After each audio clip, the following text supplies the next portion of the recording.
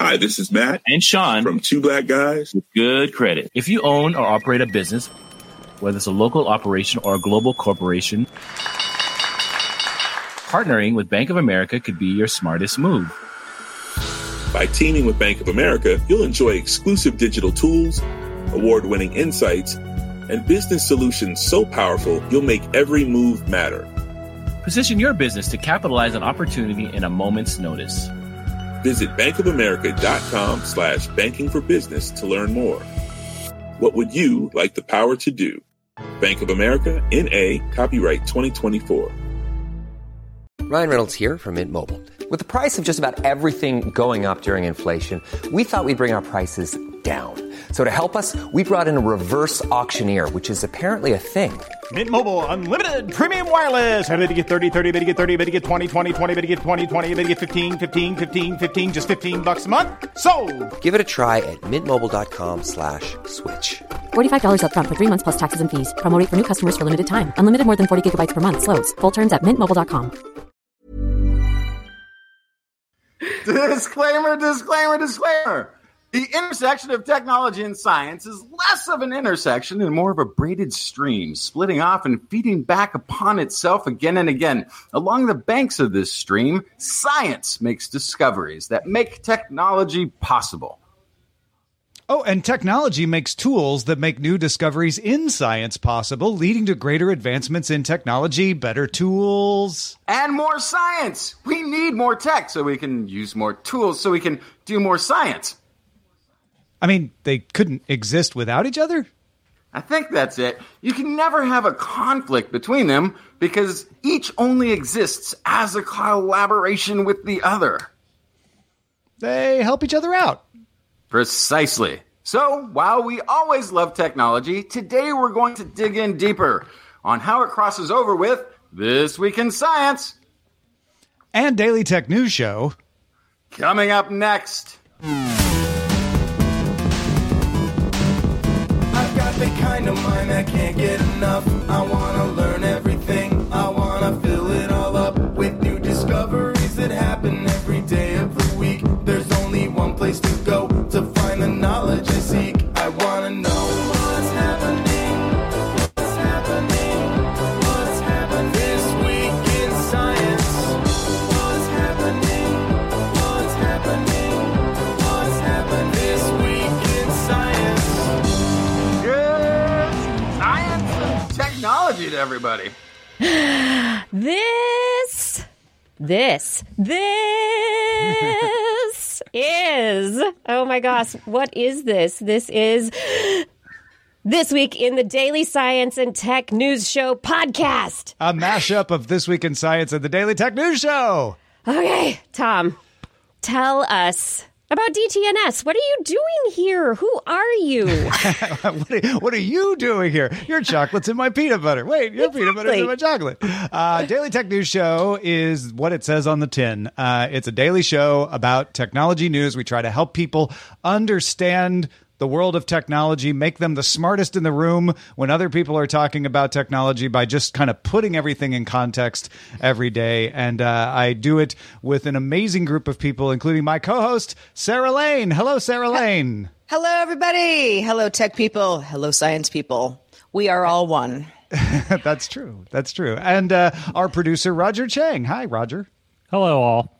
Hello, Roger. Meet TWIS. Greetings, TWIS. I know two of them. I've talked to the third remotely. We'll let you all guess who's who. Yeah. So, Kiki, we have explained DTNS. What the heck is TWIS? TWIS is a weekly science talk show, variety show. We bring the weekly science news. We talk, we introduce it, we discuss it, we come up with questions. We like to inspire curiosity in people. And, you know, even though we maybe don't have as many water cooler conversations anymore, we want to make you the most interesting person at that cocktail party or water cooler when people can start hanging out again. So wait a minute. If you listen to Daily Tech News Show and This Week in Science, you will dominate cocktail parties. Absolutely. You will always have something intelligent and amazing to talk about. People will be like, what? What are these things that you know? It'll be amazing. But we've come together for this episode. Yeah, my co-hosts here. I've got my co-hosts here. Yes, Justin, right there. Where are you? Say hi, Justin. Hi, Justin. I'm in broadcasting from a Central European time in the great state of Denmark. That's fantastic. Thank you for joining us in the middle of your night. Blair. Hey-o. Hello. Hey-o. How's it going? It's good. Blair is our animal zoologist host. Justin is our opinionologist. I'm the doctor. We like to split it up. But we've come together with DTNS. Why? Why have we done this? Well, there's an intersection of science and technology. And I listened to This Week in Science, and I think, oh, that's a really interesting aspect of a story that we did on DTNS, or that could have been a story. Or I'm just, hearing about the fact that when I scream out of joy, it means I have an evolutionary advantage. So I learn a lot from TWIS, and I thought, man, we do cross over from time to time. So I wanted to see if maybe we could bring those powers together for even better understanding. The powers for understanding the world around us, and hopefully having a really good time bringing science and technology, peanut butter and chocolate together, right? I mean, we have crossed over. I've gotten to be on DTNS. Blair's been on DTNS. Justin, you've been on DTNS, yes? No. Not yet? No. See, and Sarah has yet to be on TWIS. So these are things that we still need to work out. But Roger and Tom, you've been on TWIS. Yeah. We've done these individual crossovers. So now we have the Hollywood Squares Brady Bunch of science and technology. We're trying to build their bingo cards. We're getting there. We're almost. We've almost won bingo. Just a few little checks left. Yeah. I know. Gotta get there. All right, Tom. Let's tell people where they can find us on our regular shows, and let's dive in. Let's make this show go. Yeah. So we're gonna talk about the intersection of technology and science. We're gonna do some philosophical musing, talk about some stories, do some trivia. But if you like what you hear and you want more technology, you can find us at dailytechnewsshow.com. And you can find TWIS at twis.org. All right. What are we starting with? We're going to start with a question from Josh. We got a bunch of emails, both shows did, suggesting things to talk about. We're going to talk about a lot of them on the show, but Josh in particular asked, when did science and technology become two separate things? In the 80s, they used to be covered mostly together. But in the last decade, technology has mostly come to mean things coming from some of the big names in the game. When did CRISPR become science? While a real estate company like WeWork, where tech work is done, become a tech company? Oh, well, I would argue that WeWork is not a tech company. But I think people working in the tech sector used WeWork as a co-working space. I mean, there are many, but it was a very popular one around the world. And, some of them are really fancy and everything. But, I mean, there's nothing really tech about it except that a lot of people working in tech would hang out there or drop the name or do a lot of travel and hang out at WeWorks. But I get your point, Josh. And it's funny because I do think science and technology are very intrinsically entwined. Yes, exactly. In fact, I mean, I can almost think of there are not that many technology stories that I don't also think, well, that is science. It's just a kind of science. And there's probably a little bit more vice versa than ever on the science side because there's so much technology involved. It does sort of bother me, though, when you get a drop-down menu where you're trying to, I don't know, define yourself or your show or just pick a category and it's like blah, blah, blah, entertainment, music, science, and technology. It's always the two together. And I sometimes want a little bit more detail on each because both of those things can be many different things. There's such huge categories that I feel like we need a lot more subcategories to make it make sense. I think the shift notably happened, like where there was a definite segmentation, is when technology became a business concern as well. We're making money, and the economic aspect suddenly thrust what used to be collectively kind of the science tech biology, life sciences, they grouped them all together, was now its own thing because a lot more people cared about this particular aspect because it involved dollars and cents, as opposed to science, which is very important for a lot of things, but for the average news viewer, it might have been considered an esoteric piece that you would read along with the sports pages. But when it came to like things like, where do I put my investment? Which company should I buy a B, C, or D product from? That's a technology thing. Probably, I would say somewhere in probably the latter half of the 90s, you started to see that shift, at least for me. And I think that's it. Companies like Google came out of computer science research projects. It was science at a point, developing an algorithm. What is this thing? How do we explain it? And creating the knowledge around a search algorithm. That was the computer science aspect. And then they took it, rolled it out into a company.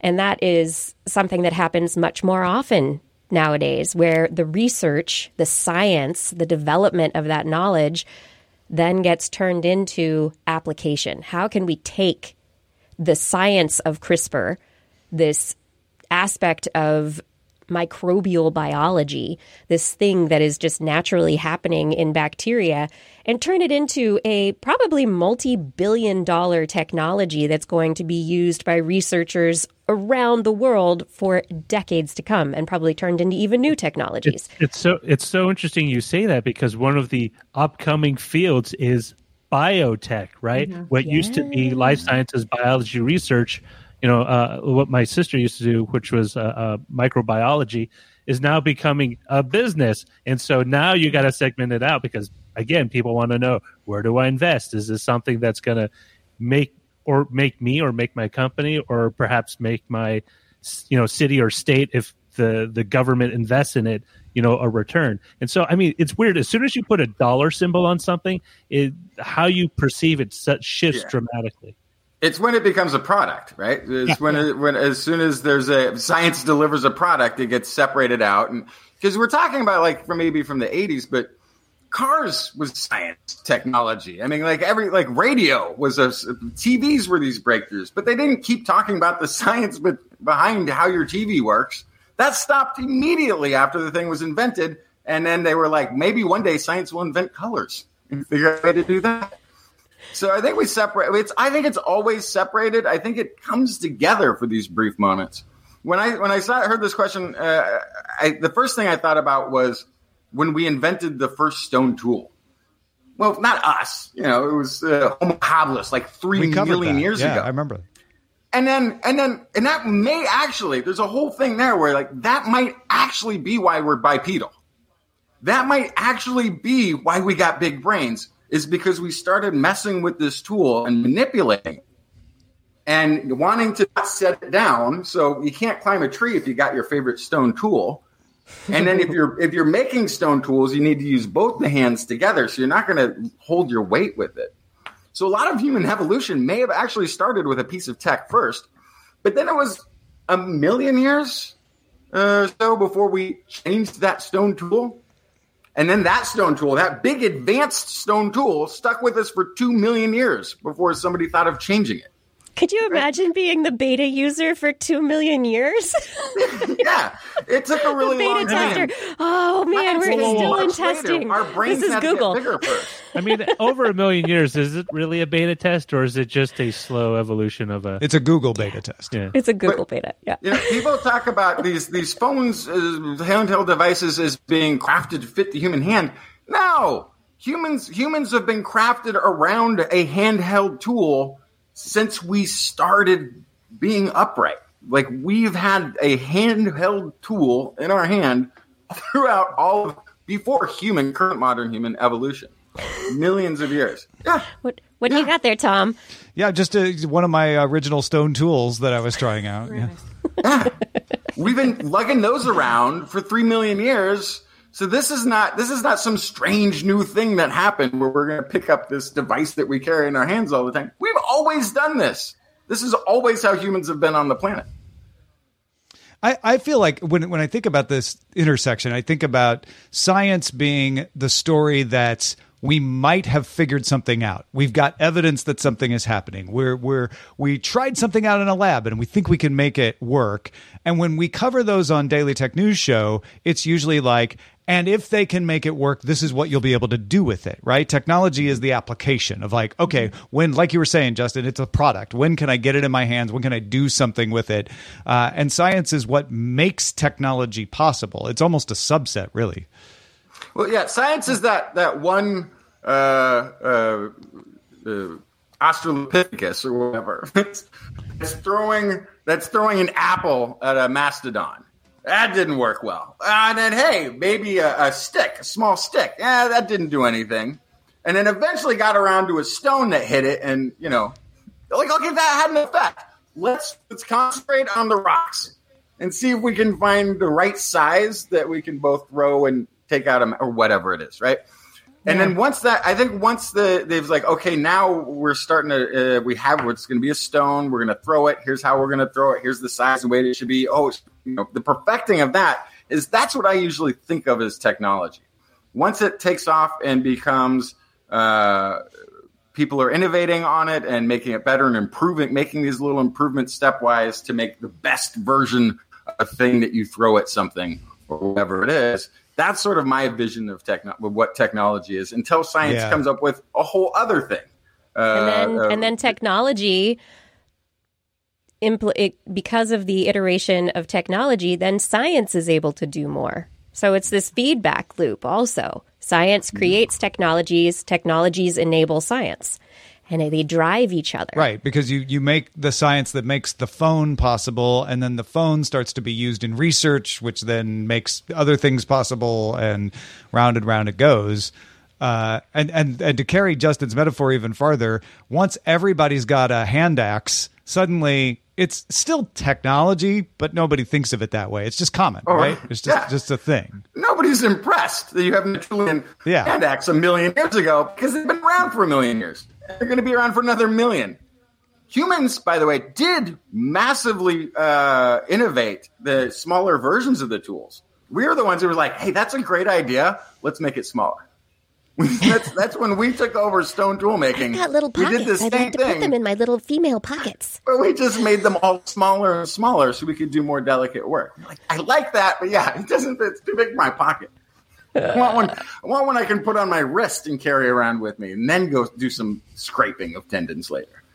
There's been absolutely no change in our desire as humans.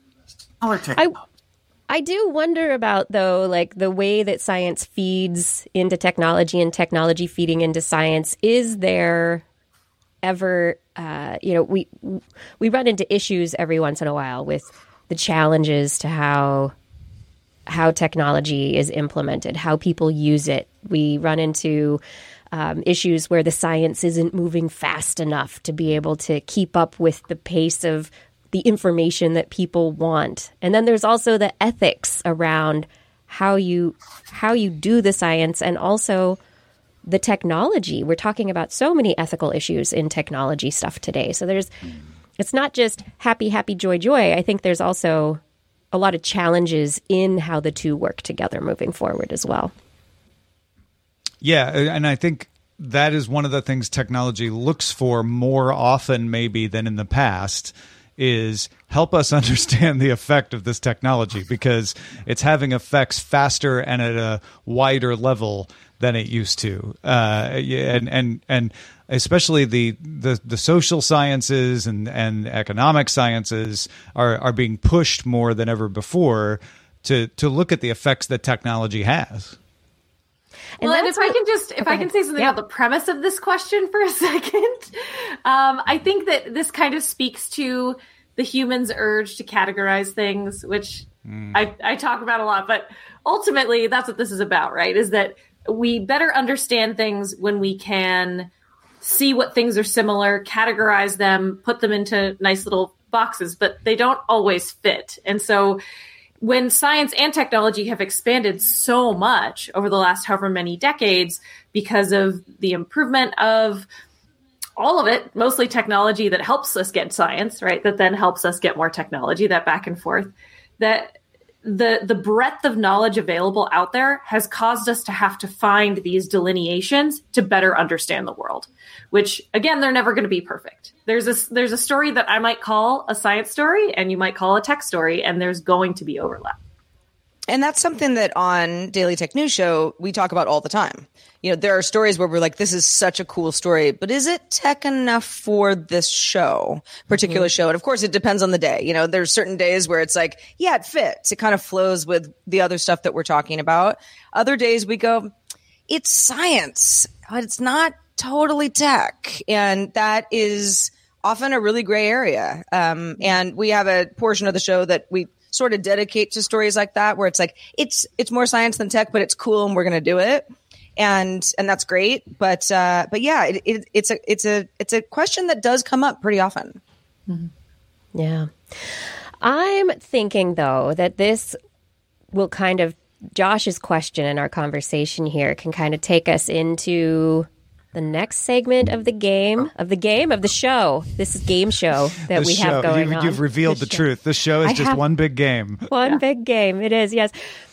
I have a game that I want to play with everybody. Have you ever heard of the game Never Have I Ever? Of course. Yeah. Yes. Yeah. Mm-hmm. Okay, I'm going to change it a little bit, and we're going to play Never Would I Ever. And I want you to think about some of these questions that the driving force of technology and science are making possible and bringing into it. It seems like sci-fi, but it's not so much sci-fi. It's becoming real. And some of the questions that the listeners addressed to us in their suggestions kind of bring up, there were a lot of overlaps between a lot of questions and a lot of suggestions. And so here's questions for you. I want you to tell the audience whether or not you would do this thing. And then if we get into the why or the why not, and maybe we can change each other's minds. Maybe, just maybe. I want to hear people's arguments. Let's debate. Would you? There's a story out this week on a monkey-human chimera, embryos that have been created. Would you ever create a monkey-human chimera? Would you mix human and monkey cells? Maybe. See, at one level, just to prove that I could do it. Just be like, hey, look what I did. But I mean, chimeras generally don't live very long. So, I mean, if you're asking not with me that what attitude, they don't. Well, no, I mean, well, not if you don't help them. I mean, if you're asking if I create a human monkey hybrid creature, like one that's birthed and alive, that would be different than just dealing with the cells. For example, if I was doing some sort of gene sequencing and then I decided to, let me see what some rhesus monkey genes over here might do. I mean, for me, I think I'm okay with that. It's then taking it beyond that, like where you want to create an organism that is in homeostasis and the rest of it, and it's alive and it's doing all its things. That's a little more creepy. I think go ahead. Yeah. Go ahead. Oh, no, you first. I was just going to say, I think that usually when we talk about chimeras, you picture this crazy sci-fi thing, but really it's like, but what if you had the lungs of a monkey? Which, fine. I mean, we put pig arteries in our body all the time, right? Mm-hmm. So to a certain extent, if this is going to help the medical field, it doesn't really bother me at all. Yeah. I mean, they have glow in the dark fish. I mean, it's not like they were naturally found in the wild that way. Oh, but you don't know. I think some of them are, right? That's how they. Well, no, they bioengineered like aquarium in the deep blue sea. Okay, so Blair, this is actually the question that I was going to ask. What you were just describing, because in the Nature.com article that was describing, the research advancement that had happened and the fact that. We've got these chimera embryos that are living not for very long, but longer than they had in the past. And the fact that scientists are a little split on whether or not this is a good idea and where it's really going. My question was, okay, well, if it's about being able to create organs that could be transplanted into humans to help a human survive, or even an animal, really, but let's go with humans for now. Great. Well, why would a hybrid be better than just me having a monkey lung from a monkey embryo? Well, why does that get stronger? Well, the idea is that if you have a hybrid, for example, I mean, I remember a chimera, 15 years ago, they were kicking around the idea of doing pig-human chimeras, because then the pig could grow whatever, your liver. And then they are doing that too. And they are. The idea, of course, is when you do an animal to human transplant, there's always a high risk of organ rejection to your body, because it's like, dude, you're trying to attach something to me that doesn't belong here. So more of the human cells in there means possibly more that it takes. You could grow a lung that is possibly, an orders of magnitude more compatible with the person than if you just tried to take it out of a run of the mill. Okay. Then my question is flipped. Where does the animal make this stronger? Well, I got that. Because if you don't have the animal there at all, then you've got a human you're taking the organ from, and that's a different set of ethical issues. Yeah, right. They're maybe deceased, and it gets weirder from there. Maybe, hopefully, I don't know. No, that's it. If you have a body farm of other humans, then we're in a whole different sci-fi. Got it. Yes, I think I've seen a few movies about this. Is it the island or whatever? Never ended well. Mm-hmm. Tom, do you have an opinion? I mean, would I know? Because they probably just wouldn't take. I'm just not very good at that. Would I want someone else to do it? I go with the maybe of, I think this is important for research, but it's certainly a situation that has to have a lot of guidelines and discussion and people looking over each other's shoulder, accountability, and all that sort of thing. But yeah, I don't think it's something that is wrong to pursue at all. Yeah, I agree. I think this research is fantastic. I would, if I could, create a chimera, I would be that scientist. I'd be like, let's put these things together, and I want to know answers to evolutionary questions about human brains and where they came from, what genes in the ape family are responsible that changed or didn't change, what RNA is responsible, what proteins. Like I would want to know those evolutionary questions. And so I think from a research standpoint, it's fantastic. From a potential to create organs, the pig human chimeras, that stuff, it's so valuable. And I look forward to the day that it happens. So we get the Planet of the Apes, and then you'll be sorry. Yeah. Yes. But I think this is actually comes a little bit to the question we were asked before about the ethics. At some point, it seems like science gets to start this, but the technology of actually doing this reliably is so far into the future, we think, that we don't have to really worry or think too much about the ethical thing. So if that all falls on tech at some point, and science is like, we were just an idea when we had it. We weren't actually going to do anything with it. So Facebook's new winged monkeys. I'm not so cool with that. I don't know. Yeah, I don't know. I honestly think every science and tech person should take ethics courses before they are allowed to get into business of anything. I don't know. Maybe everybody should. And and you need to pass those courses. You just can't take it and drop it 2 weeks later. No. That would be very ethical. Next question. Would you or wouldn't you inject yourself with nanoparticles? Only if they've been thoroughly vetted on someone else. Oh, so you don't want to be the beta tester. Okay.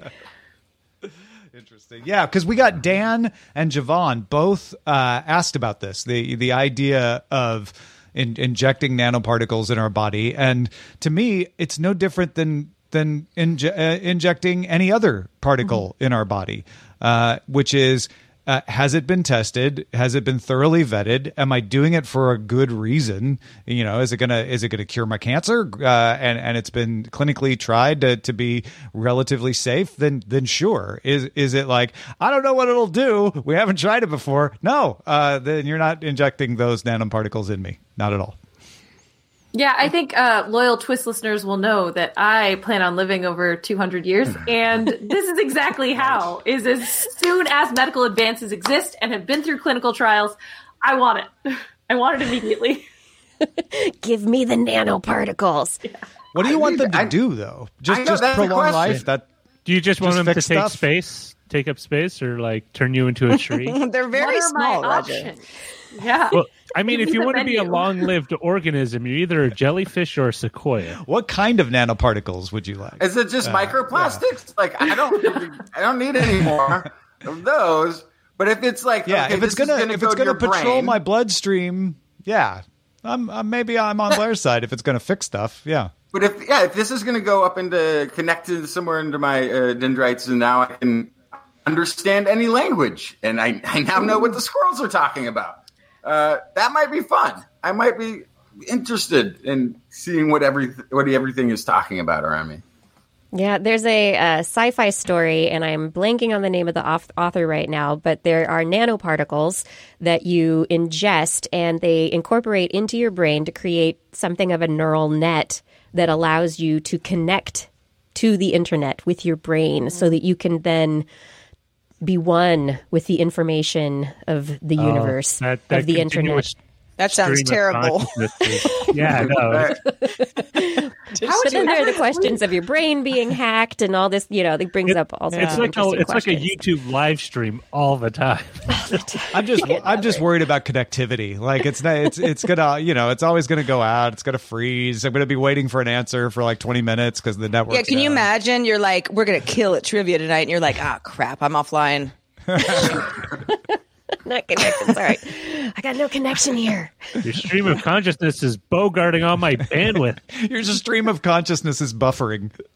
And you get so used to the constant connection that you can't do anything without a connection. So as soon as you go offline, you're like, how do I boil water again? I don't remember. Yeah, no need to commit anything to memory. I don't know. Yeah, but there needs to be definitely that continued research and clinical trials. Don't just inject nanoparticles. Although I know there are some DIY bio people out there who will just inject nanoparticles and other things because that's what they're doing. It's Let DIY. us learn from them. Yeah, we will. We will. Yes, I think the whole thing is, what is the function? What is the thing that you want it to do? Are we talking about this versus getting chemotherapy? This versus getting a surgery? Are we talking about this as just a cosmetic appeal or I need enough of a reason to do anything. But I mean, people will radiate their bodies with poison to fight cancer. Yeah. Okay. So we know there's a point where, yes, we all would probably say that's fine. That's a good solution to whatever I'm up against. But just casually, probably not. Yeah. Take a shot. Nanoparticle shot. All right. Next question. Would you clone a mammoth? Yes. Yes. It's everyone but Blair. A setup question, wasn't it? It was. For those of you who watched. I feel personally attacked. It wasn't me. I promise I didn't sneak this one in. Thank you, Jeremy Fath, for that donation. Really appreciate that. You're welcome. So longtime Twist listeners will know that we have an ongoing debate on Twist about whether or not mammoths should be cloned and reanimated. So here's the question. Would you ever clone an endangered species that's still alive, i.e. the red-footed ferret that that it was recently cloned for conservation purposes? Would you ever clone something like a mammoth, which has been long dead, but bring it back? Would you ever clone a person? Which one of those? Any of them? So, like, we have to answer.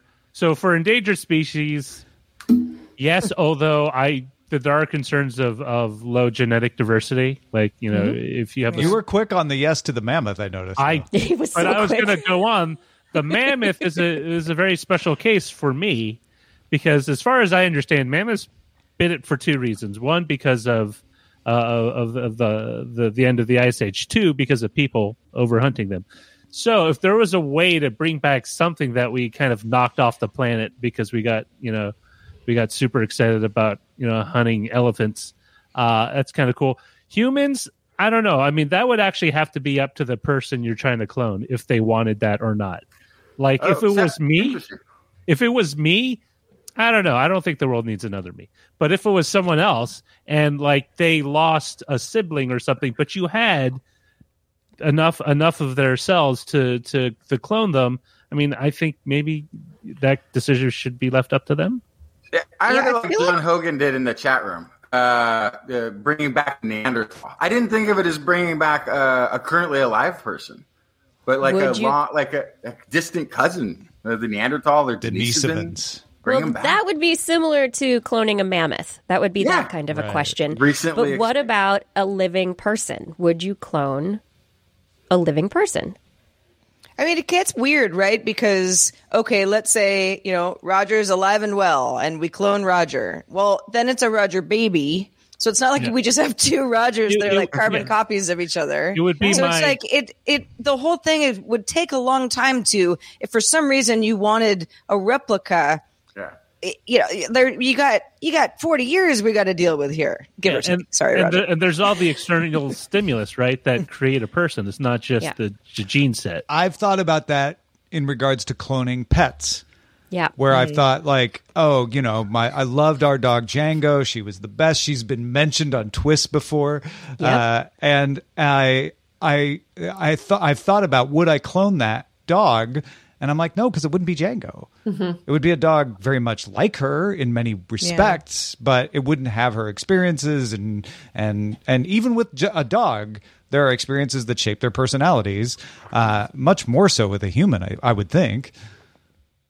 Yeah, I think animals, humans, there are genetic aspects to personality, but there is definitely, we talk about it all the time, Blair, nature versus nurture, where that environmental factor is huge. Yeah. Yeah.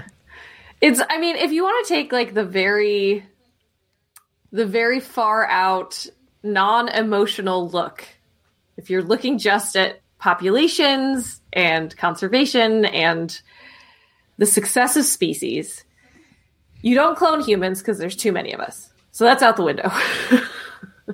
But then if you're going to take the resources to clone a species, and it's the resources, I mean, money and manpower, but I also mean the niche, the space, the space to keep them, the food they will be eating, and the fact that they have to be eaten by something. If you want to take that space and put something in it, it makes way more sense to put something in that space that currently has an established niche rather than something that does not. And so I think that's where the whole mammoth argument always comes up. And the situation like the black-footed ferret, they are currently, there's only about 250 of them, but they currently are in the wild. They have a habitat, they have a prey, they have competitors. And so it would be very easy and good for the environment to put them back in there. But with mammoths, you have to disrupt a lot of things to make a space for them in an ecosystem. Yeah, you have to create Mammoth Park. Yeah, but that also then might build out its own biome. I mean, like we've talked about reintroducing the beaver or the gray wolf. It creates this whole other ecosystem around it that can actually build a more diverse biodiversity in the area. But that's something that was just gone, and this is something that is going to displace current 10,000 years. That's nothing. Yes, but those mammoths will displace species that currently are alive and potentially push them to extinction. We are already doing any cloned extinct species is essentially an invasive species, isn't it? Yeah. Well, so is actually technically, if you start to look at it, everything's about to be an invasive species with global warming because as every creature has to change its territories at different rates. They aren't all going to move together. It's not going to be like, ready? 1 degree, count of 3, 1, 2. All right, let's move. They're going to go piecemeal. Everything's going to overlap. It's going to make. But we didn't directly. We may have caused that to happen, but we didn't do it directly. Right. Like actually putting an animal Two wrongs into don't make a right, place. Justin. That's all I'm saying. Oh no, but at some point, I'm saying that at some point, there's the rules don't really apply to what's nature. What's the natural state of any region or area, or how it's been for the last 20,000 years isn't going to count in 100 years. I just want my Cenozoic Park. You can't have Jurassic Park, but you could feasibly Cenozoic. Yeah, you could have like a couple of mammoths, no mastodons, maybe some saber-toothed cats, maybe a woolly rhino, maybe 3. What about the giant sloth? Giant sloths. I'd love one of those. Giant ground sloths. I love them. Yeah. How would you know? If they were alive, they could be very mean. And then you would love that them. doesn't mean I don't love them. Blair only doesn't love animals if they attack her or if they don't want to exist. So fair. Yes. Like pandas.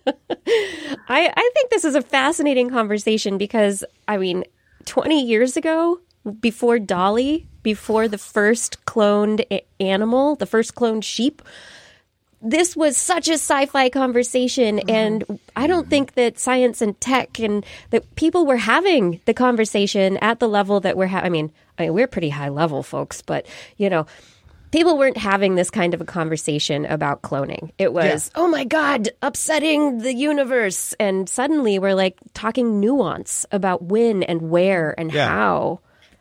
We cloned those ferrets, so I guess that's okay. What else should we do? Yeah. Mm-hmm. Yeah. All right. My last question is very techie. Would you get a neural prosthetic? Would you get Elon Musk's chip in your head? Would you get... So this is the prosthetic that can interpret like your brain signals, your nerve signals, right? Right. Yeah. Well, I think if you could regain functionality that you had lost with a hand or a leg or an eye or an ear, I would think, yes, I absolutely would. Anyone else? It depends. Like, if it's safe and there's no weird, downside, like someone being able to control your motor functions. Your arm is no longer your arm. Yeah, that would be kind of weird. Like, I've been definitely hacked. Need multi-factor authentication. Yes. But if you weren't replacing something that was like a lost limb or something, and it could give you the ability to remotely drive your car, maybe that'd be kind of cool. Right. That's where it gets less obvious to me. Is okay, where should the line be drawn, or should there be one? Should you be allowed to control anything with your brain that we can let you control? The argument, of course, being how's that any different than you using a smartphone in your hand, doing the same commands to remotely activate your automobile or access your bank account. It's just removing the middleman of an appendage and a device. Mm-hmm. You could argue that the phone. Sorry, go ahead. No, yeah, it's just I was just reiterating what he was saying too. A lot of the sexiness of that is kind of gone when you can just do a voice command out loud and make a thing happen. Yeah, you could almost think of if you're holding a smartphone and you're doing something remotely, it's an extension of your arm. Because what if it was just under your skin? It's clearly it isn't. You could sort of think of it that way. I'm all for this. I had a bum shoulder at the end of last year, and it's better now, but it took a while. And, during that time when I was feeling sorry for myself, I was like, what if it just never gets better? Because you don't know if it's, when you're really in a lot of pain and you're injured. And anything that anyone you could have knocked on my door in a weird suit and been like, would you like a neural prosthetic? Your shoulder will be healed. I'd say, yep, I do. Feels like we're a little bit in the writer's room. From 20, 30, 50 years ago, we're sitting in the writer's room. I think we should be able to control screens by moving a hand. Now, I think it'd be better if we said a word, because people are just going to think we're waving like a mad person. Yeah, but then we're talking to ourselves. That's going to look crazy. Well, what would be even better? What if we had a little plug that just we're kind of trying to create the way that we live in this mythical, supernatural future. But, because I actually would prefer to be able to just think something at a voice assistant than say it, because sometimes it doesn't really understand me, which I guess could be true of reading my brain as well. But especially when I'm out and about on a walk, I don't want to have to say it in front of other people that are around, walking around too. It would be nicer if I could just keep it to myself. But that doesn't make good TV, right? It's like, we can't just have people walking around TV silently. But that also means you don't have the chaos of inner conversations that are taking place here, where for no apparent reason, I only for half a second thought about a snack. I didn't mean to open the fridge. Now it's closed again, but now the cupboard's open, and now the TV's on, because remember that show? And then we talked something about radio, and it turned on all of a sudden. I didn't mean to do that, and I can't shut it off. Your hand doesn't wildly fly up every time you think about throwing a ball, right? There's different ways of controlling it. It does. Stop saying that. Actually, the worst is kind of like implant-to-implant communication, where you're just like, I'm talking to Sarah, but instead of using an IM client or anything, I'm just using, thinking about it. And then you have that like deviation of the inner monologue that somehow just bleeds through, and suddenly Sarah's learning why I hate the checkout count or much more personal. Yeah. No, I mean, boy, if your brain is being shared with me, it's like you got to be really specific about which folder. Which folder am I sharing with Sarah? Well, some people already lack the filter, right, in a conversation. I don't share my computer with people. I am not sharing my brain with people. Permissions are very important when sharing your brain. I wanted to throw in this, too, because John, who suggested this topic, was talking about Star Trek Voyager and biological processors. It's one thing to say, would you like your brain to control something? Would you like brains that are processors to be in your devices? Like biological? Yeah. Like a biological processor. So, I mean, it's very interesting. Slime mold phone? Yes. Yeah. No. They've been creating with basically biological computers, like DNA based. Mm-hmm. DNA computing's a thing. Yep. And one of the things I found is they're great at parallel tasks, but they're really slow, right, compared to a digital computer. So instead of counting things out in milliseconds or nanoseconds, you're talking minutes, hours, days, months. But they're really good at parallel processing stuff. So it's really just finding a data set that is most applicable to that kind of processing power. I think it would be great. I mean, the whole going back to Voyager, there's that whole episode where the neural packs get a cold or like a flu or something. They're all sick and the half the ship's down. When you have that, do you have to worry about things like, I got to vaccinate? Like when you talk about antivirus and vaccinating your computer, you're actually injecting something into it. It's kind of cool. I mean, the idea being that the human brain or a biological brain can do feats that we haven't yet been able to replicate using a binary digital machine. But that would be kind of cool. I think my only question would they be robust? Like, would you be able to have something portable? I drop my phone on the floor, and as long as I have a screen protector, it still works. Like, would my computer, if I had a biological computer, suddenly have a concussion? A lot can happen in 3 years, like a chatbot may be your new best friend. But what won't change? Needing health insurance. United Healthcare Tri-Term Medical Plans, underwritten by Golden Rule Insurance Company, offer flexible, budget-friendly coverage that lasts nearly 3 years in some states. Learn more at uh1.com. The Claude 3 model family from Anthropic is your one-stop shop for enterprise AI. With models at every point on the price-performance curve, you no longer have to make trade-offs between intelligence, speed, and cost. Claude 3 Opus sets new industry benchmarks for intelligence. Sonnet strikes the perfect balance between skills and speed. And Haiku is the fastest and lowest cost model on the market, perfectly designed for high-volume, high-speed use cases. Join the thousands of enterprises who trust Anthropic to keep them at the frontier. Visit anthropic.com/Claude today. My business used to be weighed down by the complexities of in-person payments. Then, Stripe Tap to Pay on iPhone came along and changed everything.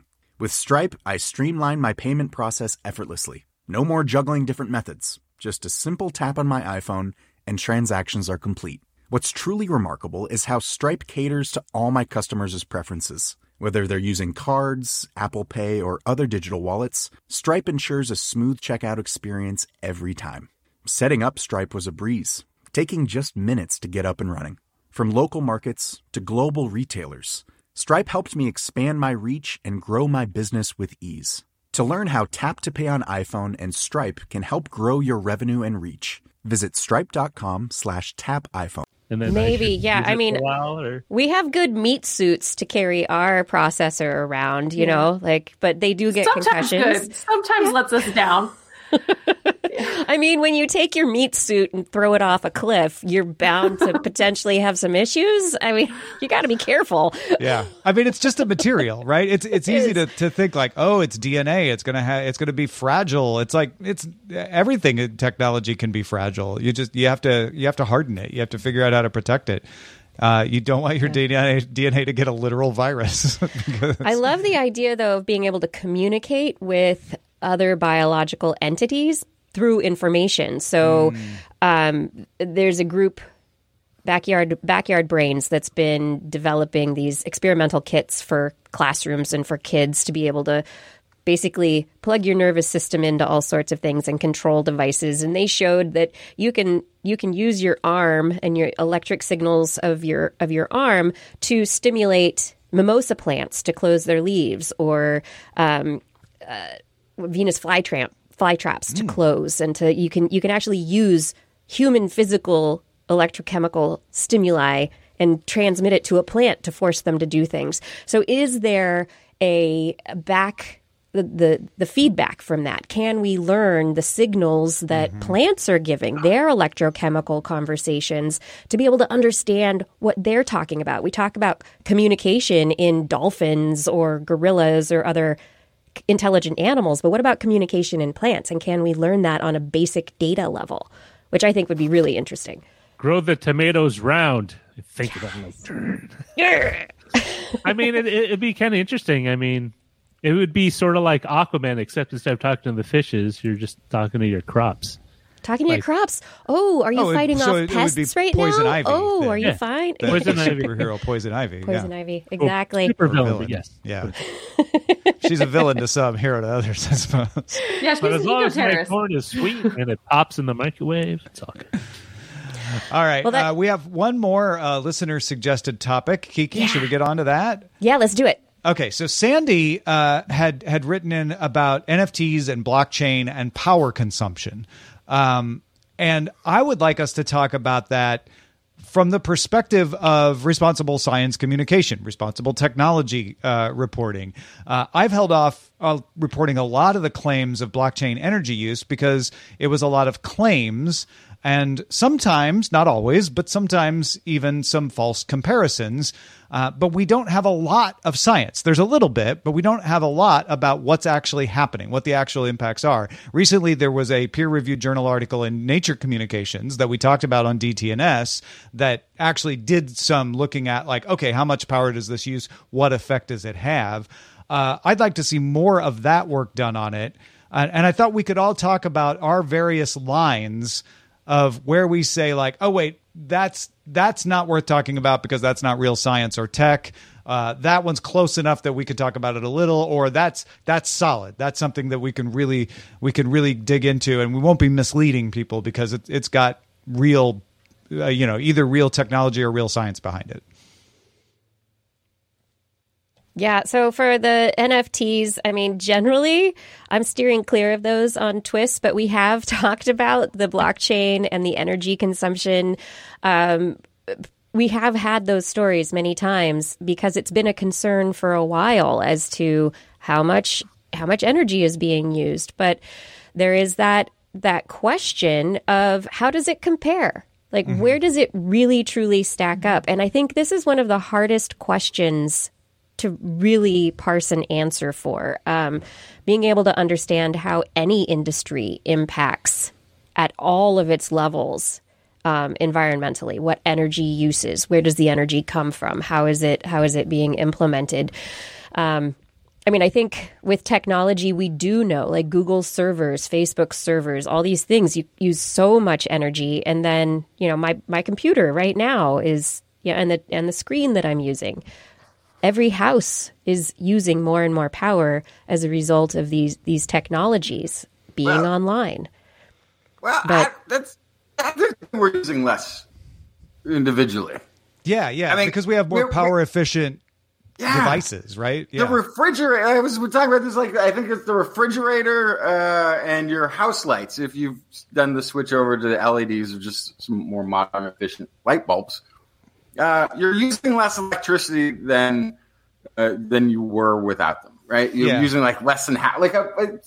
One of the most expensive appliances in the household used to be the refrigerator, and now it runs like a 30, 40 watt light bulb.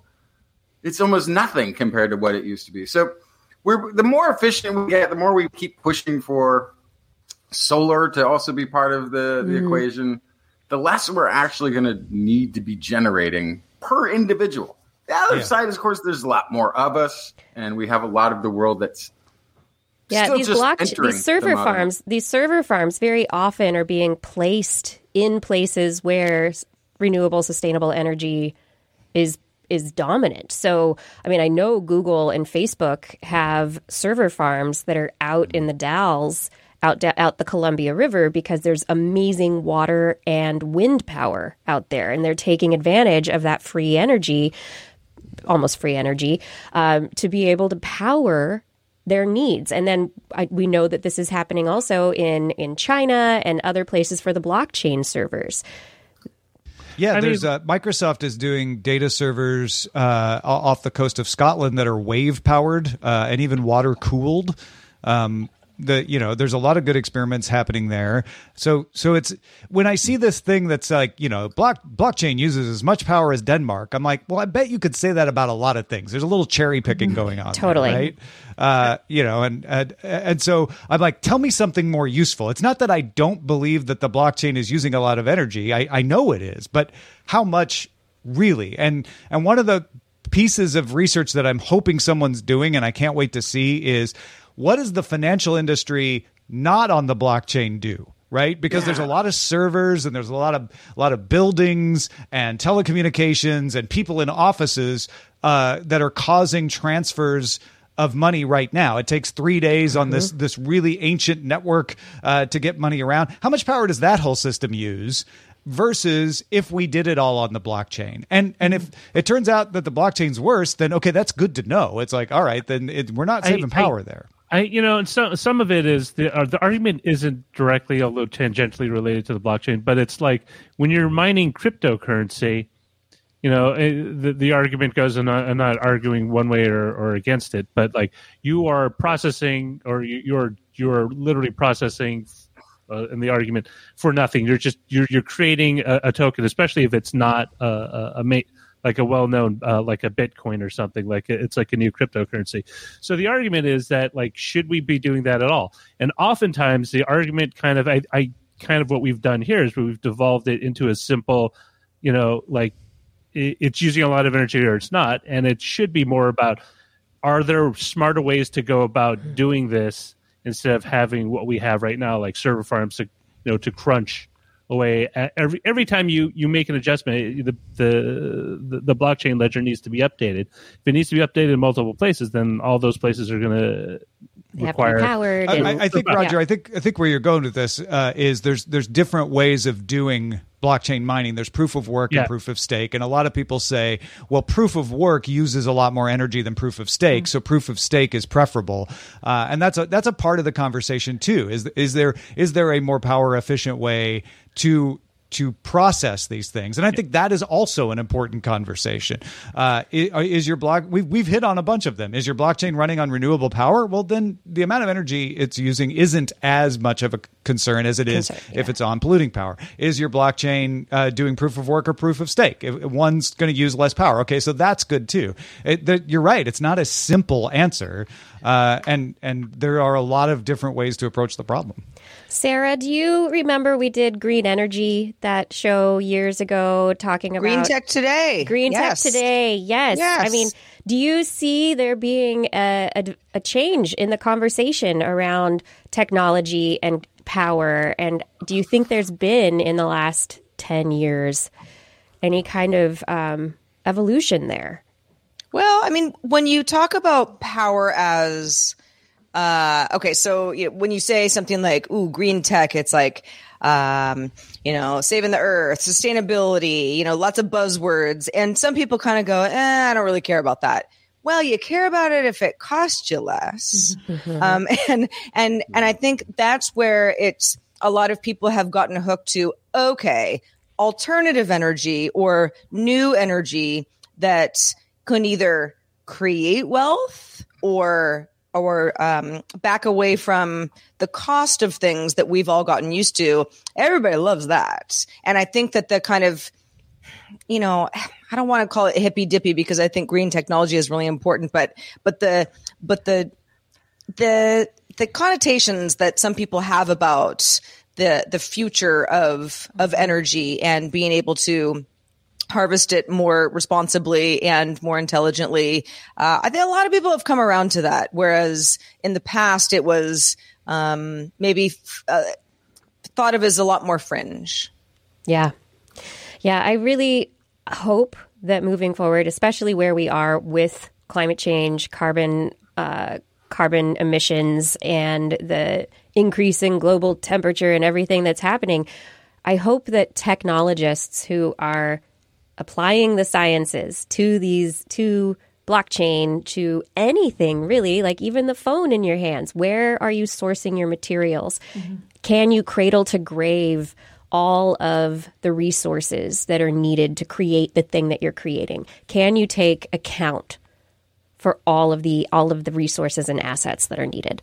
I mean, it needs to be part of that consideration, right? Yeah, that's absolutely the biggest piece in this question that I think is not being asked is when you talk about environmental impact, this is one piece. This is just one very small piece of your environmental impact. So sure, you could say that Bitcoin is terrible for the environment because it takes a bunch of energy, but there are other things out there that have other impacts on our environment that aren't as well quantified or modified. And I think that is really the problem, is that we need to find a way to assess the monetary impact on our environment more completely. And that's where, first of all, not all energy is created equal, but then did you cut down a forest to build this warehouse that you have these servers in? What is the whole, complete, comprehensive environmental impact of that thing that you're asking about? Yeah, and that's why I'm really wanting somebody to compare that, like current banking industry to running the industry on a blockchain, because what I don't want to happen is, blockchain bad, shut it down. And then we end up using more power and wasting more power because we're using this old fashioned version that we're all used to. So we just grandfathered it in when it's like, as bad as it was, it may have used less power than that. I'm not saying that is true. We may look at it and go, oh no, blockchain bad. You were right. But let's find out. This is very much like the healthcare debate.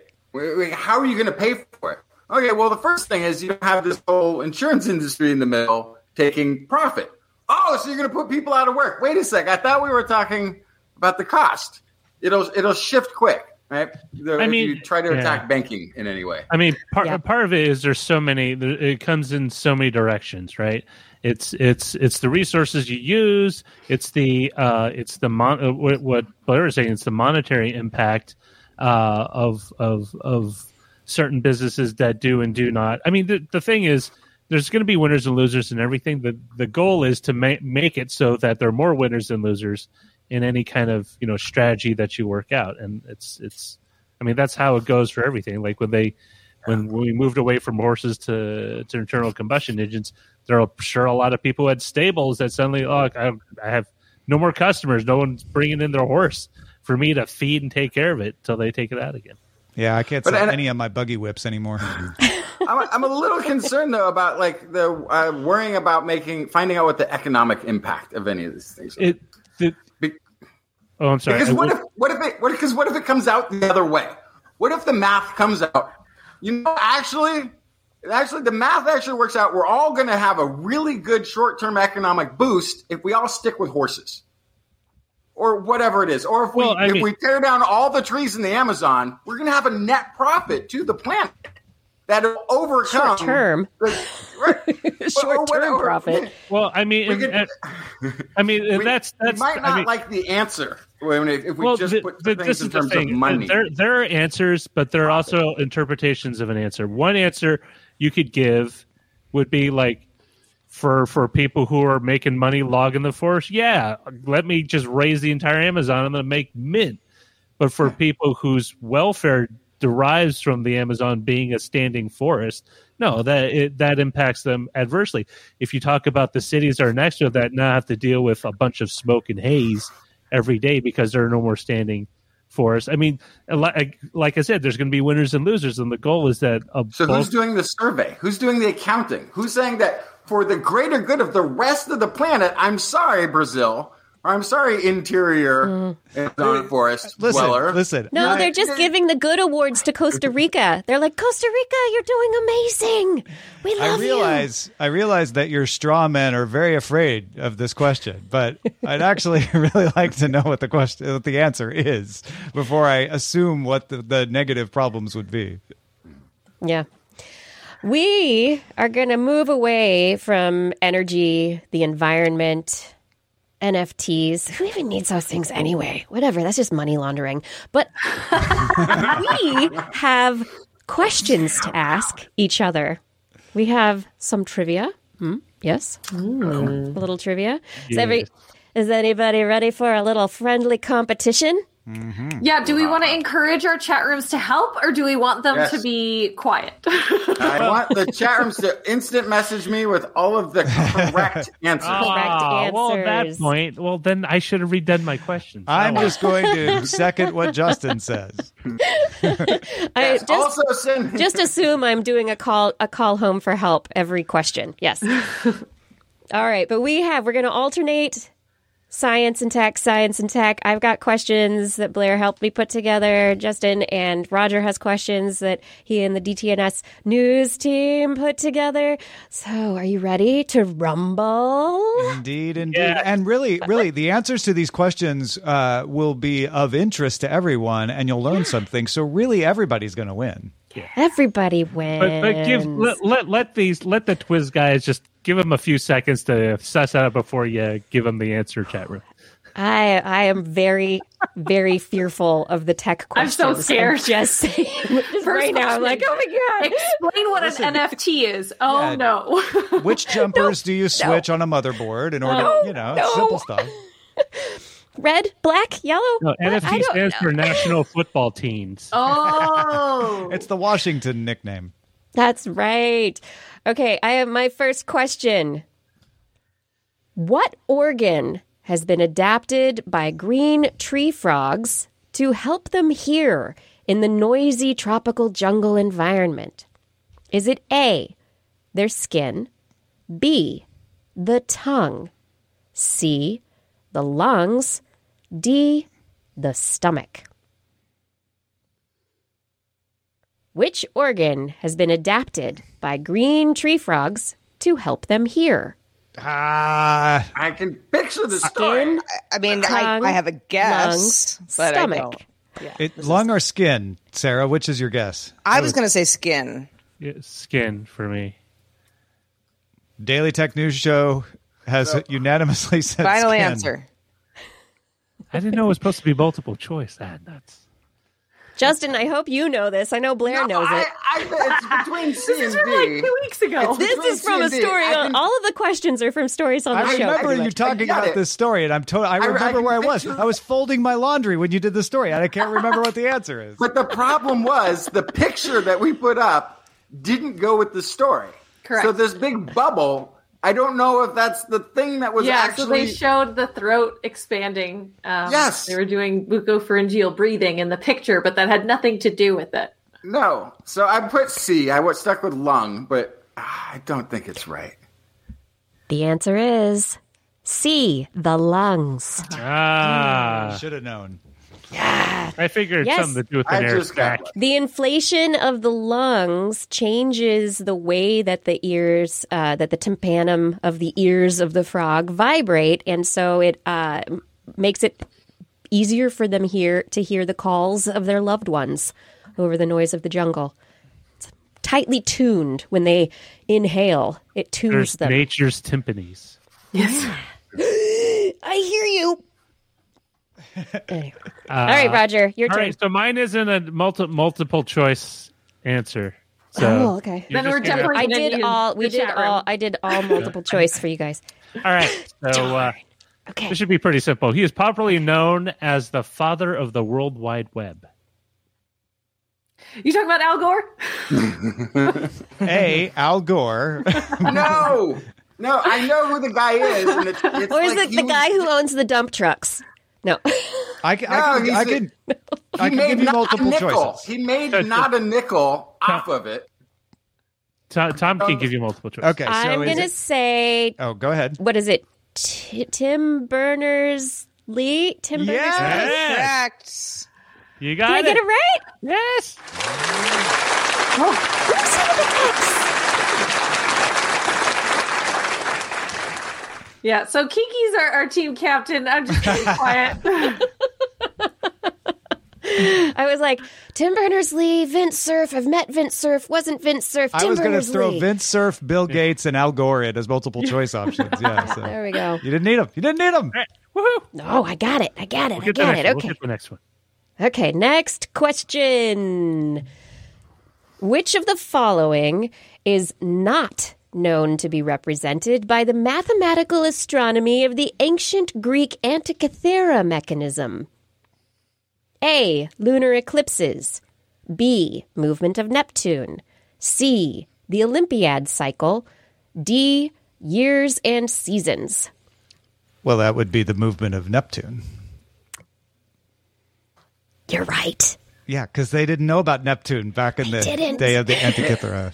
Good job. Five planets. Five planets, though. Mercury, Venus, Earth, Mars, and Jupiter. And Jupiter, yeah. Yeah. And the sun and the moon. And other stars. It was very complicated. But, yeah, you got it right. Good job. Yay. No Neptune. Okay. All right. This should... Hey! Got all bees. I see all those bees in there in that chat room. Good job, team. This one isn't too esoteric. This electronic instrument is played without physical contact, often used when music and sound effects are needed for an eerie situation. Oh, yeah, that's my favorite. Theremin. Oh, you got it.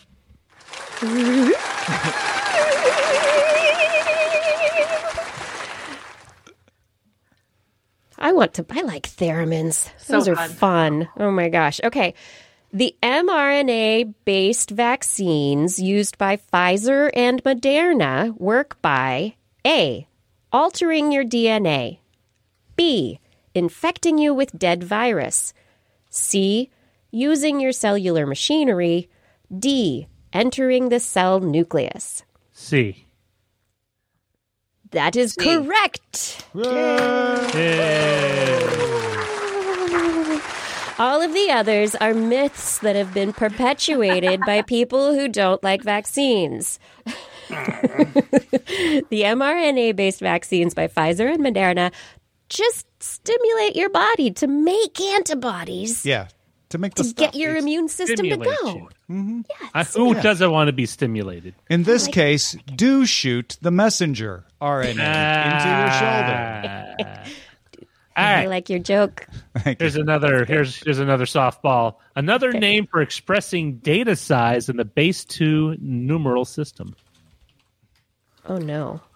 Say what? Yeah, say it again. I don't think saying it again will help, Blair. To be honest with you, you can say it again. You can say it slower, louder. Is that binary? Oh, yeah, you got it. Oh, there we go. I win. Okay. I thought it was other than binary. Oh, see, I overthought it. No, he said in the base 2, not except for. Yeah. Oh my goodness. My brain worked. That was really good. Yay. Yeah, good job. Woo-woo. Okay. The largest single creature on Earth is A, an aspen grove, B, a slime mold, C, a blue whale, D, a fungus. A? I think it's That's a what my fungus. guess I think it's. I'm with. I think it's the aspen grove. It's the one where if it's not the fungus, it's the aspen grove. But it's a fungus. It's a honey mushroom in the Malheur Forest in eastern central Oregon. Yeah. And it is the largest single organism because of the mycelium that's connected all underneath the ground. However, it is only like barely more, like the aspen grove is the close second.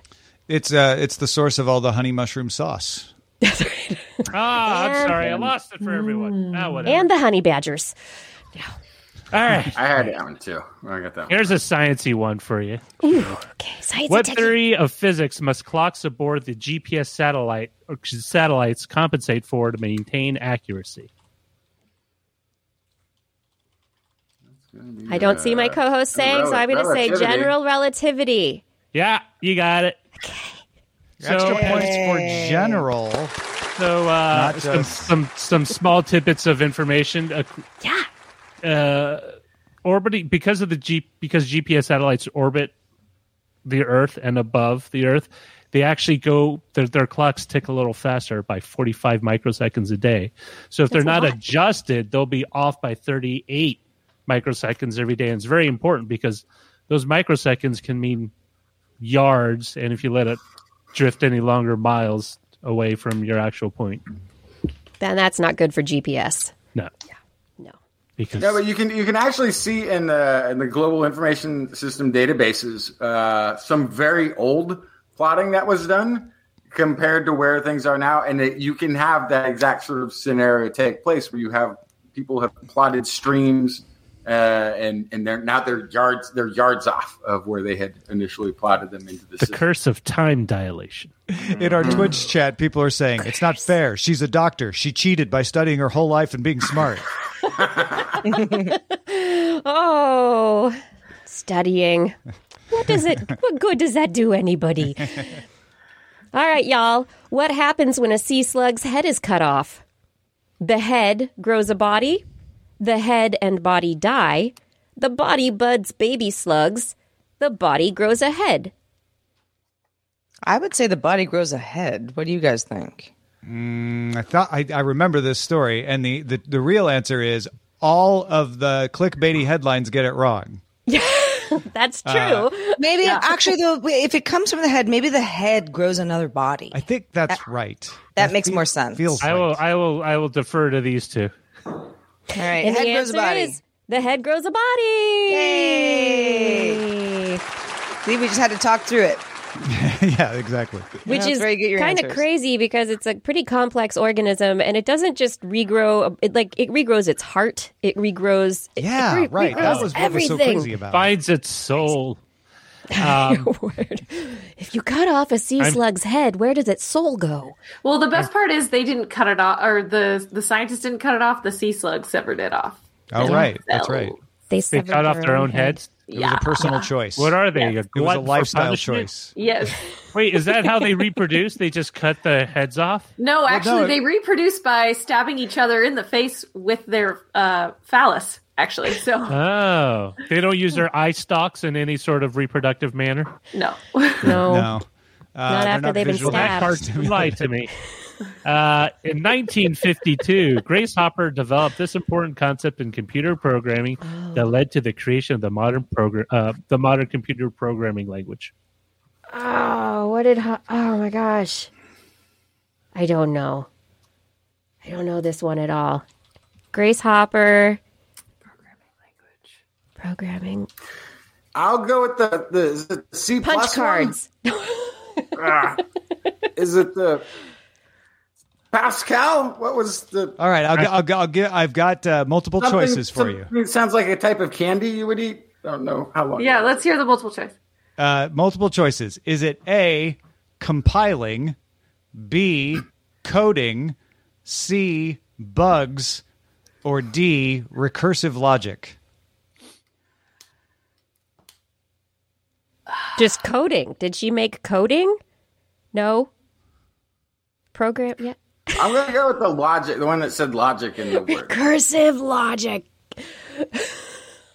This sounds old because people haven't. I need used to cursive learn in a this. long What did time. Grace Hopper do? She's a big name in history. She created the concept of a compiler, which is essentially a compiler. When you program, they make a programming language that makes it as easy or easier to write instructions to a computer.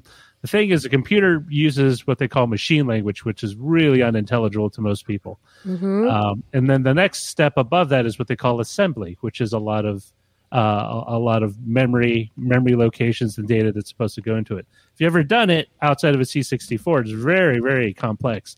It can be very confusing because it shifts from whatever hardware you're on. Computer languages are designed to solve that by taking relatively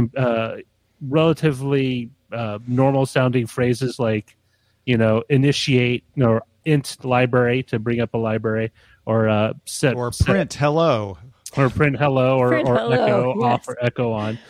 And what a compiler does is takes those and then directs it to a memory map into a form that the machine will understand. And it's originally called linking. And the compiler is the program that does the linking. It takes all those phrases that you type out. It's why when you compile a program, if you just leave it in the source code, it can be kind of big. But once you compile it, it should be a bit smaller. Yeah, so you don't have to write out 010001. You just say, like, move this here and call it a day. Interesting. Paul Sampson is saying, hello, world. Shirley? Shirley. Well, hello, you still world. win, world. Kiki. So there's that. All right. I'm glad. Thank you for that. I learned something. That was very good. Which of the following is not an official scientific term? Muon, Shmoo, Sonic Hedgehog, Zelda. Shmoo? No. Because I know Sonic Hedgehog is. Yep. Muon. I know what a Muon is. So unless it's a trick question. Maybe it's Zelda. I think it's Zelda. It is Zelda. Good job. Yay. Yeah, I tried to throw us off with two video I've games. heard of Shmoo before. Oh, okay. All right. What's So Shmoo? yeah, I have two, even though I don't remember what it is anymore. A shmoo is involved in yeast reproduction. Yeah. I could have sworn it was tickling the back of my brain that I'd heard of a Zelda connection, but I guess not. Yeah. Nope. That's why I threw that in there. What our listeners want to know, and definitely I know already, so I'm just asking for them, is what is a Sonic Hedgehog? It's a protein, right? Yeah, it's a protein, and there's also a gene that underlies it. Yeah, so geneticists just it was around the time that the video game came out. Is it the gene that makes the protein? Is that what Sonic Hedgehog? Oh, okay. Yep. And yeah, it's the gene that makes the protein, and geneticists really liked the video game. And so geeky geneticists named their gene after a video game, Sonic Hedgehog. Isn't it one of the reasons that they've come up with a list of rules for naming now? No, I'm serious. I think there's a convention on naming because they're like, we can't let people keep calling stuff Sonic Hedgehog. Like you can't just make things video games. Then suddenly there is a Zelda. That's no fun. Yeah. Well, there was a Zelda before, but I like the pop cultural references in the sciences. It makes things easier to remember. Yeah, true. If Sonic Hedgehog was called something else, I would never think of it ever again. Or maybe you would know this. Then how's the scoring? Like Team TWIS wins by one. We all win. We all win. So what is? I just want to ask you this real quick question, Kiki. Since you love pop culture and science, what is the name of the spikes on the Stegosaurus's tail? Phil and Sam. Jeff? Is it Jeff? Great. No. I don't know. It's Thagomizer, and it's based on a Gary Larson strip known as the Far Side of the Galaxy. Love that. And he did one where they had cavemen showing doing a little a talk on the Stegosaurus, and he's talking about the Stegosaurus tail, about how you should avoid it. And we're calling it the Thagomizer in respect to the late great Thag, whatever, who got smushed by one. Who got smushed by the tail? Oh, yeah, nice. Farside was one of the greatest. Farside, it really was. My 10-year-old Kai is getting into the Far Side right now. There was an amazing exhibit at the California Academy of Sciences when I was growing up, Far Side. Oh, yeah, I remember. How old were you when you were... Do I remember? I was in college, I think, when I saw that, right? Or no? Maybe earlier. Oh, I've been there so many times before they redid it that it's all a blur. It's just one giant thing. And they had the fish tank, the circular fish tank. That thing was so cool. Remember when they had the great white in it? The great white was always and it just swam around and around and around, and it white couldn't was being affected by the tank, and it kept swimming the other way, like opposite the rotation of the tank. And it found out it's because the tank was all metal. It was throwing off the shark's magnetic direction. Yeah. Oh no! Oh, that's annoying. So many things. So great whites don't do so well in captivity for so many reasons. I think there was one additional question, which we'll just put it out there to the chat room, to people watching. Can anybody order the hosts' birthdays by month and date, not year? Oh. A is Blair, B, Justin, C, Kiki, Tom, Sarah, Roger. Can you put them in the correct order by age? Not by age, but by month and date. Yeah, like if you're flipping through a calendar, what order would you see our birthdays? Like January. Who has whose birthday comes first? So there's three on that calendar right behind you. Is this appealing to people who are like good at? Think they're good at zodiac picking, like people's signs? No. It's what are we doing? No, January, February, March, April. Who comes in January? Then who's next? Justin, basically, people have to use Google, Facebook, or whatever, figure out our birth dates, and then arrange it in correct chronological within a year. We're inviting identity. Seems really easy. Also, what street did you grow up on? Send us birthday presents. Very specific. What was your first pet's name? This is about presents, people. Send my us birthday presents. Okay. Whose question was this? Who's got a birthday coming up? That's what this is. Okay. I have a birthday. We all do, really. Yeah. We didn't get one last year, so we really got to make up for it. Yeah. I would like a banana split sundae with real hot fudge. Ooh, I would like a taco party. No one's taking a crack at this in our chat rooms. Nobody's Okay, so trying. because that one's too hard. Let's do it by age. Who's the oldest? All right, here. I'll throw one to the chat room without searching on Google or Wikipedia or anything. What is the largest dolphin species? I know. Oh, I know that one. I know Claire knows. That's my favorite animal. The feral cat. What? No. No. Largest dolphin species. No, not yet. Bottlenose is one guess. Oh. I know. I will send somebody socks, Amos, right? You got it. But does he Delva, killer. We've got Orca. Ulysses Adkins and Ethan Kane both said killer whale first. Killer whale. Yeah. Orca. Did you guys hear about this? We did this story a little over a year ago now, where orcas were attacking fishing boats, and pretty much any boat that was the size they could manage, and they would be heading out to the fishing territories in Mediterranean, south of France and Spain, and turning them around. Mm-hmm. They would beat into them until the boat was heading back, and then they'd leave it alone. And they hit like a bunch of boats, and they could actually track this pod because it continued to push boats back to shore all the way up the coast till it took out a fishing boat in France or something like this. They're protesting. They're telling you to go home. They were. They were mad about something. And then recently, some people report seeing them in the Suez Canal. Yeah, well, that's where that's how that boat got stuck, right? It was the killer whales. It's unconfirmed. The killer Blame whales. the killer whales. I mean, whether they're transients or residents, you just keep your distance. Okay, I think is that it? Did we do it? We got it. We made it all the way through. Yes, this was really fun. Yeah, this was super fun.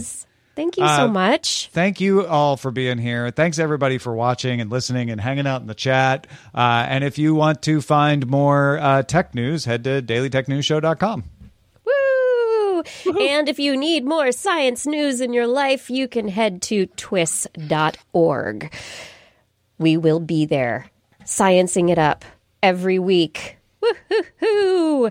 And, I'd love to know what people thought about this show. I'd love to get feedback. Yeah. Did you like it? Please let us know on whatever method works for you. Feedback@dailytechnewsshow.com is our email address. And we might want to do this again if you liked it.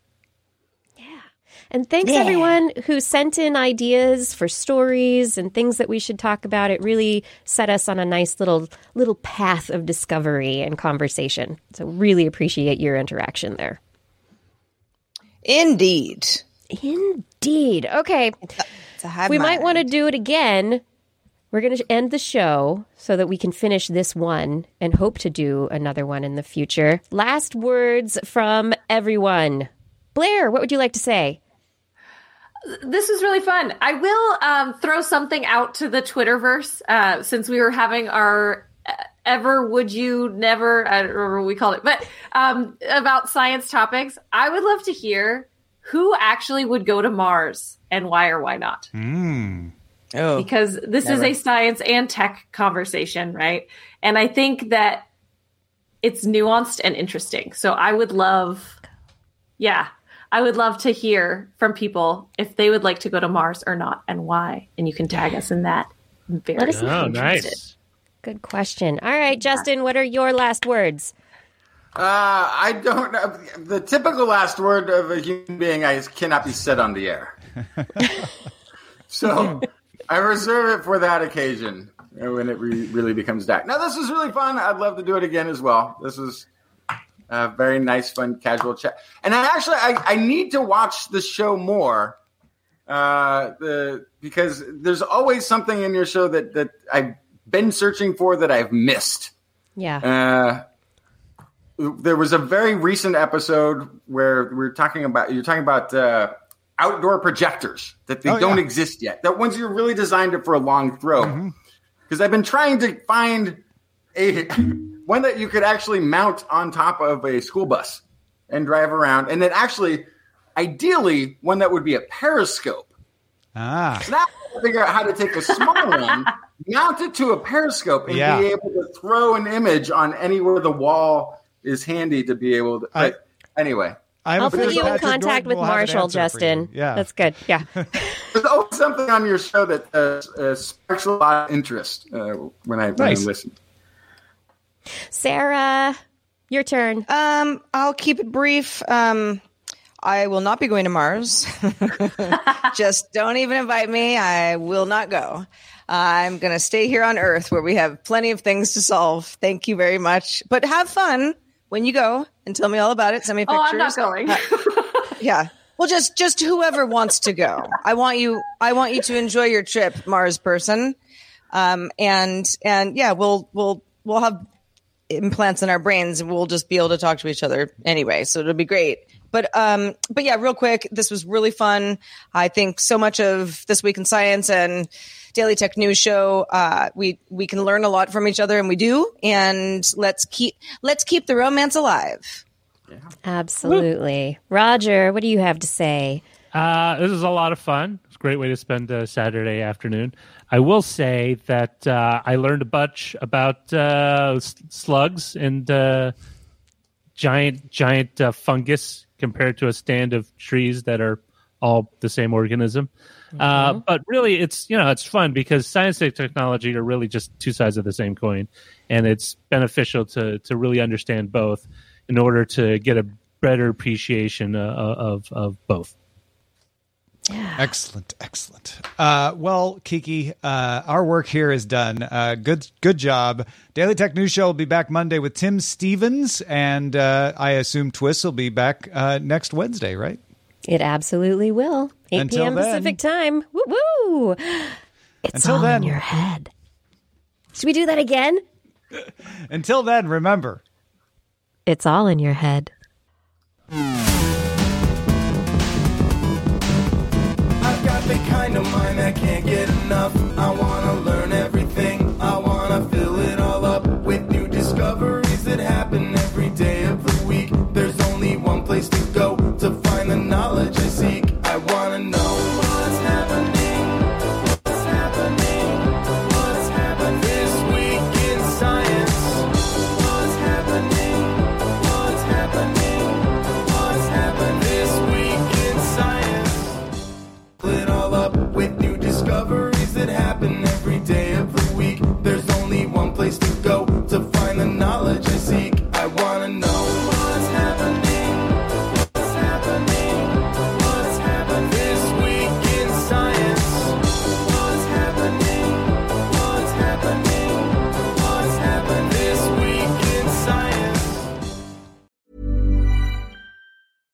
Small details are big surfaces. Tight corners are odd shapes.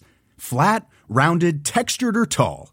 Whatever your next project, there's a spray paint pattern that's just right. Because Rust-Oleum's new Custom Spray 5-in-1 gives you control with 5 different spray patterns. So you can tackle nooks, crannies, edges, and curves without worrying about drips, runs, uneven coverage, or anything else. Custom Spray 5-in-1. Only from Rust-Oleum. Hi, this is Matt and Sean from Two Black Guys with Good Credit. From a local business to a global corporation. Partnering with Bank of America gives your operation access to exclusive digital tools, award-winning insights, and business solutions so powerful you'll make every move matter. Visit bankofamerica.com/banking for business to learn more. What would you like the power to do? Bank of America, N.A., copyright 2024.